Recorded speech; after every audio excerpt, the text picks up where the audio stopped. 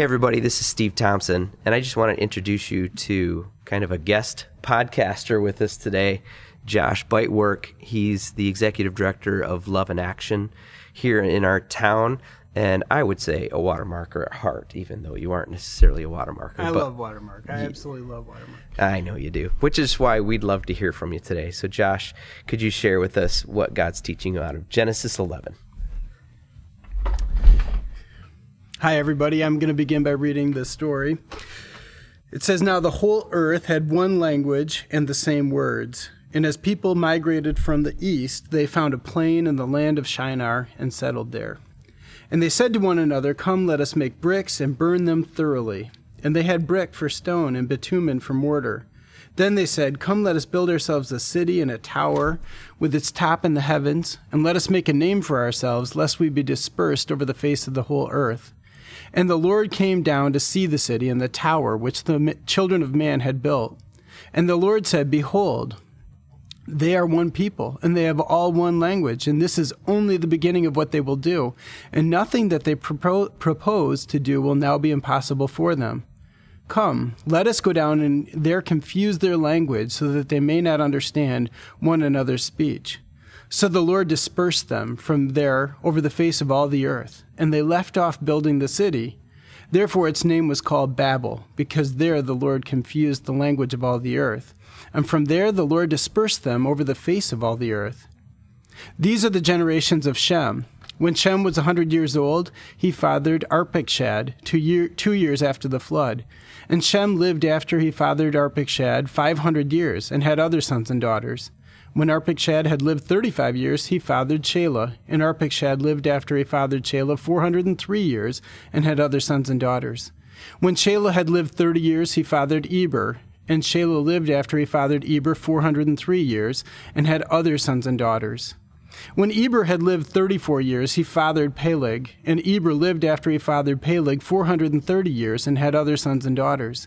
When Peleg had lived 30 years, he fathered Reu, and Peleg lived after he fathered Reu 209 years, and had other sons and daughters. When Reu had lived 32 years, he fathered Serug, and Reu lived after he fathered Serug 207 years, and had other sons and daughters. When Serug had lived 30 years, he fathered Nahor, and Serug lived after he fathered Nahor 200 years, and had other sons and daughters. When Nahor had lived 29 years, he fathered Terah, and Nahor lived after he fathered Terah 119 years, and had other sons and daughters. When Terah had lived 70 years, he fathered Abram, Nahor, and Haran. Now these are the generations of Terah. Terah fathered Abram, Nahor, and Haran, and Haran fathered Lot. Haran died in the presence of his father Terah in the land of his kindred in Ur of the Chaldeans. And Abram and Nahor took wives. The name of Abram's wife was Sarai, and the name of Nahor's wife, Milcah, the daughter of Haran, the father of Milcah and Iscah. Now Sarai was barren. She had no child. Terah took Abram his son, and Lot the son of Haran, his grandson, and Sarai his daughter-in-law, his son Abram's wife, and they went forth together from Ur of the Chaldeans to go into the land of Canaan. But when they came to Haran, they settled there. The days of Terah were 205 years, and Terah died in Haran." I'm going to talk about the first part of this story, the Tower of Babel story, which is just kind of one of these enigmatic, kind of crazy stories in the Old Testament. But it brings to light in my life some things that are really interesting for me, so I want to share with you. When I was a kid, we, as a family, often, whenever it was on TV, it wasn't a regular TV show, but we often watched, whenever it was available, Jacques Cousteau. Cousteau was an oceanographer and an explorer, and he traveled the world looking for oceans worthy of study. And we were just fascinated as he discovered new species of sharks, looked for the lost city of Atlantis, and checked out the world's deepest ocean trenches. And there was always this sense of adventure with Cousteau, and there was also a sense of danger. And it was like there was something inside of him, and I think there's something inside of maybe all of us that needed to conquer territory, and not because of a sense of power, but because of something more is out there. Let's discover it. When God created the world, I think he handed us, as a race of people, the opportunity to discover the opportunity to spread out, take dominion, and connect with our world in a powerful way, and understand how to bless each other, bless Him, bless our God as He loves us, and bless the planet that we're in with wise caretaking. And in this story, what you see is the opposite of that. They've lived through these terrible years where these human beings had grown so dark in their souls that they were damaging each other. And then they've gone through the great flood with only a few people surviving it. And at the end, they're choosing again to go in opposite direction as the one God intended for them. He was again saying, go figure out this world. Go figure out all of its continents, all of its oceans, all of its valleys, and all of its mountains. And instead, they were choosing to build a city. And they knew it. They knew and understood that they were doing something for their own glory, for their own gain, and something that made them, I suspect, feel safe. Something that took away from their sense of fear as having lived through this terrible devastation in the recent past as a race of people. And now they're saying, you know what, let's not go do this. Let's not go spread out and take dominion and connect with the world and connect with all of its pieces. God had handed us, and has handed us even yet, the world we're in. And I imagine what He intended was that we would discover how to populate every one of the continents and all of the seas without filling the oceans with plastic, or filling our aquifers with chemicals, or destroying each other through abuse or conflict or war. And of course, that's not the story of our race. We have a good and bad tale that goes back and forth. But here, these people have chosen, again, to kind of glut up, to connect with each other and to be safe, instead of to go around the corner like Jacques Cousteau and figure out what's next, to figure out the next valley. And I imagine in that world, because it was uninhabited, there was a huge amount of fear. What would they find? What were the dangers that they would experience? A few years ago, I read somebody as saying that every motivation of the human heart will come down to one of two things: fear or love. Our race of people, as far as I can tell, is that we are literally motivated, if we follow the chain of thought in our brains, or the process of our hearts, if we really dig into who we are, it will come down to either fear or love in every action and every motivation for every action. And these people chose fear. They chose to stay together rather to go where God had called them to, in love of His world, in love of Him, and frankly, in love of future generations that they could have blessed. And He had to do something about it. The interesting thing for me is that God has often had to do this. We often, personally, individually, or in groups, decide as a race of people, you know what, we're going to do this the safe way. I think of Jeremiah, who didn't want to go to the king in his era.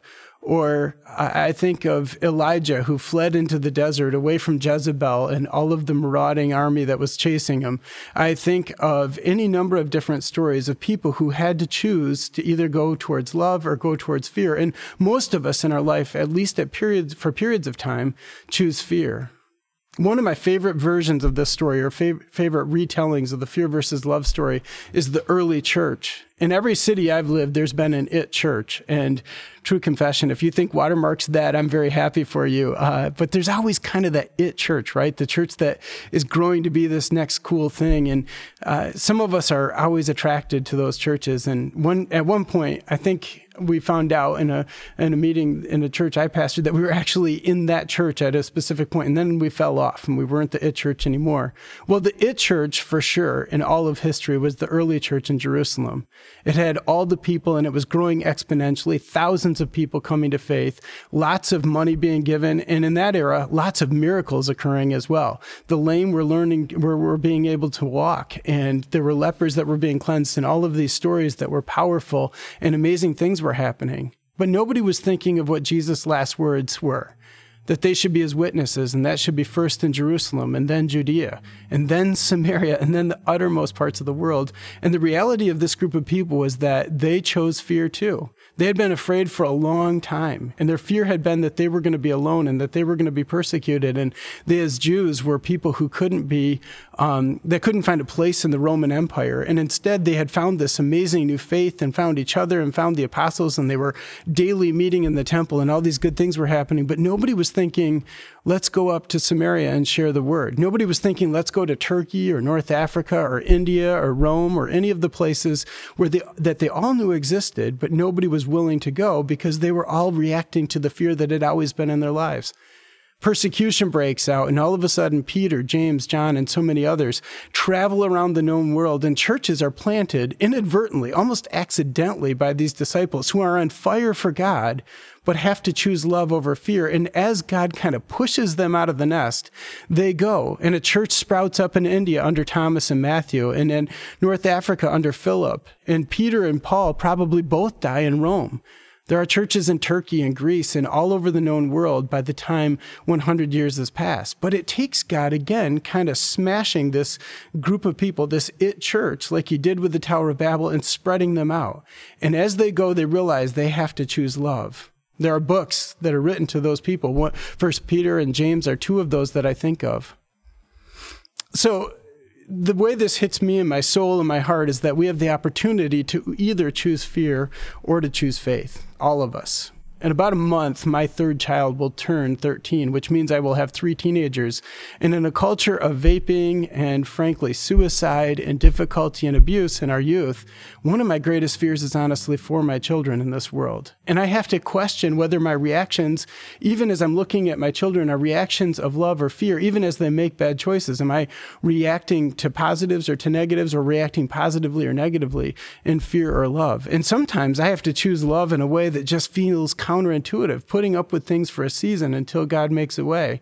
And I can think of that in child raising and being a leader, or being connected to a ministry, or being connected to a church. In the local business world, we can easily become afraid, thinking we've handed our lives and our souls over to a local company. And we should, because we work hard, have everything it takes to make ends meet and live successfully in our society. But again and again, these kind of fears encroach us, and brokenness kind of conquers us, and we have to choose whether we're going to love in God's terms past some of these damaging moments. I think fear and the danger of it constantly hit us. And I don't know what that is for you, but it's a constantly different story for each one of us. Roger Price, who's a leadership expert in Holland, says that only 5% of relationships actually are broken by the truth. Meaning, if you have a terrible truth to tell somebody you have a relationship with, the reality is your chances are 95% that you will be successful if you tell the truth, and that relationship will continue. That means choosing love actually really works. But most of us constantly are tempted to choose fear. And these people in Genesis 11, they devastatingly choose fear. The next story with Abram is one of a story where a man chooses love, and it changes all of history. I'm so excited for you guys reading that next. Thank you, and God bless.